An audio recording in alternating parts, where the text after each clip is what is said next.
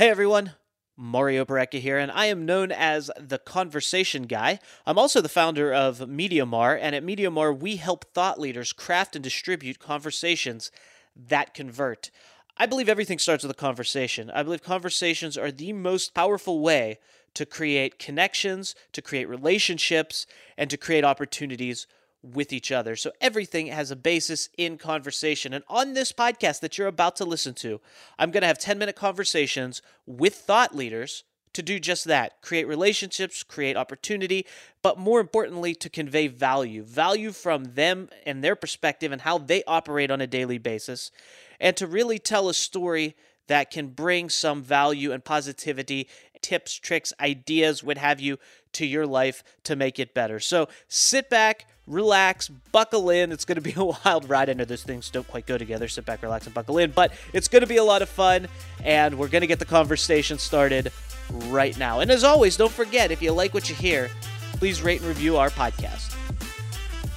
I'm super excited to have Ryan Cote here with us today, and he's just a really cool dude. I mean, we've had a couple conversations, and what he's doing with the business that he has and his company, and just the way that I'm able to connect with him. He's just super down to earth, a really cool dude, and he brings a lot to the table. So I can't wait to bring him on the line. He's the director of digital services and partner at Ballantine. He's which is a third generation family owned direct mail and digital marketing company based out of Fairfield, New Jersey. Ballantine has been serving small business clients since 1966, when it was founded by Ryan's great uncle. Ryan has been with his family's agency since 2003, and today he manages the growing digital marketing division. From lead generation to marketing strategy for small businesses, Ryan and his company rise above the get featured quick schemes so often attributed to digital marketing. He loves to geek out on technical marketing talks, as well as work with real-world business owners about growing their book of business in today's online world. You can find more about him at ballantine.com and grab all his social links. They are in the show notes, so make sure you go there and check that out. And I love the family-owned business. It's so cool to have that go from generation to generation, something we're going to talk about here in a minute. Ryan, welcome to the show. Hey, Mario. How's it going? Happy to be here.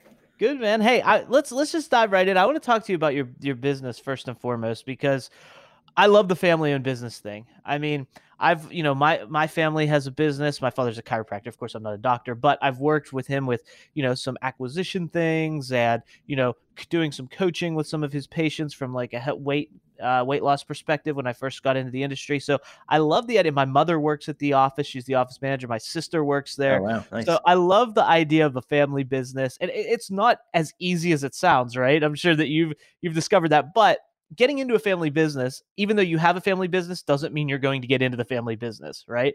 So you have to make that decision to go ahead and do that. I have a lot of people come up to me all the time and say, "Why aren't you a chiropractor?" I say, "Well, I just wasn't called to do that," right? But people just suppose that because your family has a business, you're supposed to do the family business. So you made the decision to get into Ballantine and do what you're doing and be the marketing lead. What made you decide, I want to get into the family business? Yeah, it's a good question. I honestly didn't. I had two jobs outside of college, so there was never any pressure put on to join, or at least that I can remember. And like you said, there has to be a fit. There wasn't a need for marketing in the beginning. My uncle and my dad were just doing straight outbound sales to get new clients, referrals, and all that. And so, let's see, 2003, I started to get in the itch. My brother Matt joined the company. So it's myself, my two brothers, and my uncle. It's not just me. We all have different roles. So definitely not just me growing this business. But Matt joined, and I think that's when I started getting the itch. It'd be cool to work with him, my uncle, my dad. And I just spoke to them. I said, "Hey, I'm thinking about, I'd like to come into the business." And so at that point, they had no marketing person, but it made sense because we want to do trade shows and online marketing and build a website and all of that, promote the website. So that's kind of how it started. When you were growing up, was there a time where you were like, I don't know what I want to do. I don't know what I want to do yet, but I'm definitely not getting into the family business. Did you ever have that phase? So I knew I always wanted to do marketing. I don't know if I fully understood what my dad did, because it's back in the day, it was just pure direct mail production, the stuff that you get in your mailbox. So it's not like the sexiest thing in the world. So but I knew I wanted to be in marketing. He worked a lot of hours. There were some weeks where he was working 100 hours in the very, very beginning, trying to build it with my uncle and my great uncle and my grandfather. And so, no, I don't think I ever saw, I don't think I ever thought I didn't want to be in the business, but it was never something that was talked about like, hey, you should come in and join. If that makes sense. I think it's cool though that, when you get into it like the way that you did, because you have ownership of it. You have that ownership feel to it because it is yours, it's your family's. But at the same time, it's not just yours. You have your brothers, you have your uncle, you had your dad, right? So it's like it's a real team effort, and it's, blood is thicker than water, right? So it's more than just you and some buddies or you and employees. It's, your heart and soul is invested in that, but you also have other people who are coming from the same aspect. It is a different since so my brothers and I became partners with my uncle in 2018. And it is much different, because you're right. Like your actions affect them. If God forbid I did something really stupid, it would affect all them because, there's, dealing with the banks and all the stuff that you have to have all the ducks in a row when you have the business. And the fact that you all, at least I know we all feel this way. Everyone wants to pull their own weight. You want to feel like you're doing your part equally with everyone trying to grow the business. So it's a different dynamic, but it's cool. I really like it. How do you keep that line with your brothers between family and business so that you can do business as business, but then family as family? So I don't see them much outside of work except for holidays because I'm with them every day, talking to them a lot. So they've got their own friends. I have my own friends. And so it's not like we're always together talking about business. Yeah, of course, in the holidays we do. But we talk about it so much at work that once we leave work, it's sort of shut off to an extent. So it's something we've always been just conscious of, having our own lives outside of work with our own friends. And I think that's made a big difference for sure. Let's switch gears just for a second here, because one of the things that I find so interesting about your company and what you do is the fact that it was founded in 1966. 1966, for those people listening who may be younger, there was no internet then. There was no cell phones then. It was direct mail, right? Direct mail. And there's probably radio, TV, those types. TV was probably just getting started at that point as far as an advertising strategy goes.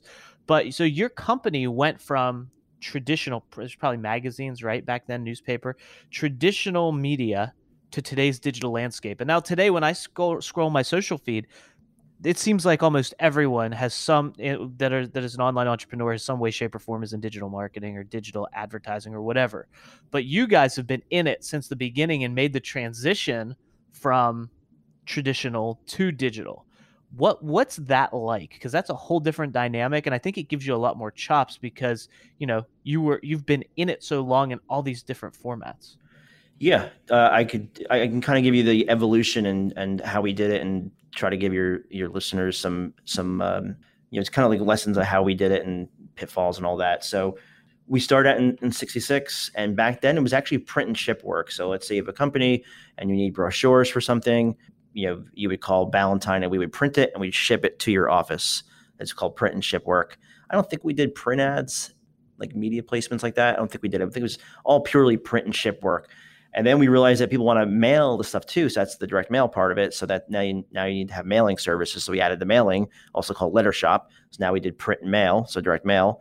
And then in the 90s, we started doing creative. Early 2000s, we started doing creative, so copy and design. And this was just a natural evolution. Clients were asking for it. And so we added that in. I joined the company in 2003. I was the director of marketing, a department of one, but director of marketing for like 10 years. Give or take. My dates might be a little bit off, and then, I've always had a passion for digital marketing. So, on the side, I was doing like e-commerce, affiliate marketing, SEO, and all these different things. I just had going back to like college. I remember selling things on eBay and having my own, the crazy things that I've tried. I can try to making my own supplements, which I'm pretty sure would be illegal now, but selling them on eBay. But anyway, so I came to my uncle and dad. I said, I think we can do digital for our clients. And all I really knew back then was SEO. So we started with SEO, but then we started offering a little bit of social media, but outsourced. And then my brother Scott joined in 2014. And that's when, because my other brother, Matt, he's on print. So I was by myself for a while. And when Scott joined, I had someone else to kind of like brainstorm with. And that's when I've noticed that things really started to And he also has different strengths than I have, and that's like another lesson is playing to your strengths. Um, so we started getting bigger clients and enabled us to hire someone. And I still remember that first time when we got a client that was the retainer was gonna enable us to hire someone. We were all hugging, and it was pretty cool. And so fast forward to today, we have 10 people on the digital side. Everyone has different specialties. One thing I have learned just from this whole process is really, I know this advice has been given before, but like I lived it, so it's very true, is being crystal clear about who you serve and what you do best, and then really just focusing on that. Up to that point, we were kind of taking whatever came to us. And then 2017, we started losing a lot of clients, big ones too. It was very difficult. And then I was like taking a step back and be like, well, what is going on here? And we just got crystal clear on who we service best.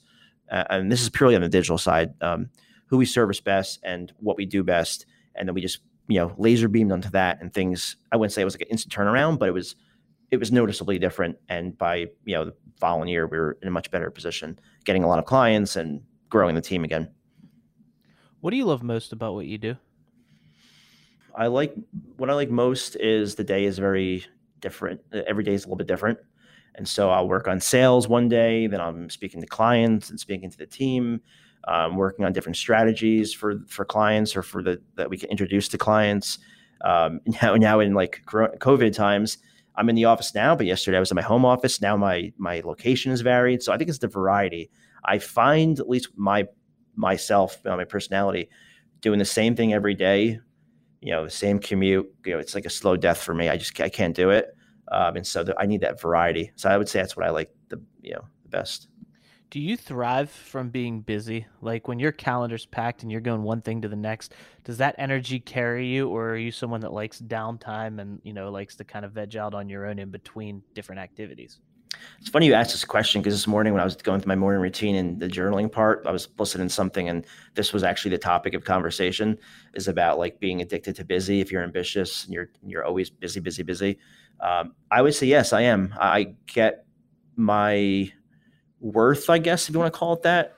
Maybe that's not the right word, but from being productive and feel like I'm contributing. And I think that's my tendency is to, when I feel like things are slow, to create things to work on. And so I'm conscious of it now, and I'm trying to also take a step back and look around and be like, here's what I'm grateful for. Here's what I have, my family and friends and all that stuff. But yeah, I think that's pretty common for ambitious people. You get addicted to being busy and busy, busy, busy, but you never actually take a moment to acknowledge, what you have in the present moment, I guess. Yeah, I noticed that a lot with people who are high achievers that, but with the question that I always ask my clients when we're talking about how busy they are is, they'll say, "Oh, I did this, this, and this. I was so busy." And then my question is always, "But were you productive?" Because that's the real question. Just because you're busy doesn't mean you're productive. But if you're a high achiever, then, you fit the pieces together and you kind of figure it out, and you can be busy productive. But it's still, some people just thrive off of that. Like if they get downtime in between meetings or whatever, they get tired. It like zaps their energy. They get lethargic. But if it's one after another, go, go, go, go, go, then that's how they feed their energy and that's how they get things done. So I'm always curious to know, because some people are like, I just want to do my thing. I want to be in a calm space. I want to have everything scheduled and mapped out. And some people are like, I just want to go. I just need to get stuff done. I need to be always on the move. And so it's really interesting to hear the different sides of things. Do you have people that you work with, or maybe your brothers or whatever, that are the opposite of you? Um, I mean, I think my brother Matt and I think me and Scott are very similar. He probably works more than me, but I'm not 100% sure. Matt and my uncle John, I think they do a better job of like balancing work, and I mean they still work a lot. I'm not saying they don't work, but I think they do a better job with family balance. Work life balance. So That's the good thing when we talked about earlier in the show about, having responsibility as if it's your own, but, amongst family like that, is because I'm sure the output that you get from you and your brothers and your uncle is at a high, greater, more impactful level than anyone you could hire to put them in a position like that. yeah, I would agree with that. There's something else I wanted to say that you touch upon that you had mentioned. and it is escaping me now. But if I think about it, I'll come back to it. Well, we can always talk about it on the next show because Ryan's promised to come back for round 2, and I'm really looking forward to that. I want to remind everyone to find you at ballantine.com and connect with you across all social media. All those links, of course, can be found in the show notes. Ryan, thanks so much, and I look forward to picking it up on the next show. Thanks, Mario. Hey everyone, I want to sincerely thank you for listening to the podcast. It really means a lot to me. Conversations are what I thrive on. It's something that I believe is so important for each and every one of us to have conversations that matter, to have conversations that connect us, to create relationships with each other. So the conversation that I have with the guests that are on the show, the conversations that the guests and I create to have with you are equally important, and a great way for you to have conversations with us is to rate and review the podcast. So if you could go to Apple Podcasts, go to wherever you listen to your podcasts and rate and review this, it is much appreciated. And you can always find us at MediaMario.com. If you go to MediaMario.com, you can find all the things there. If you want to connect with the guests that I had on today or guests that I've had on the show in the past, you can go to MediaMario.com and get their information. If you want to connect with me and have a conversation with me, I welcome that. All my social links everywhere that you can find me all over the web is at MediaMario.com. So go there, visit us, connect with us. I'd love to have conversations with you. I hope you found value in today's show, and I can't wait to bring you the next conversation on the next episode of The Conversation Guy. Until then, have a wonderful day, and we'll talk to you real soon.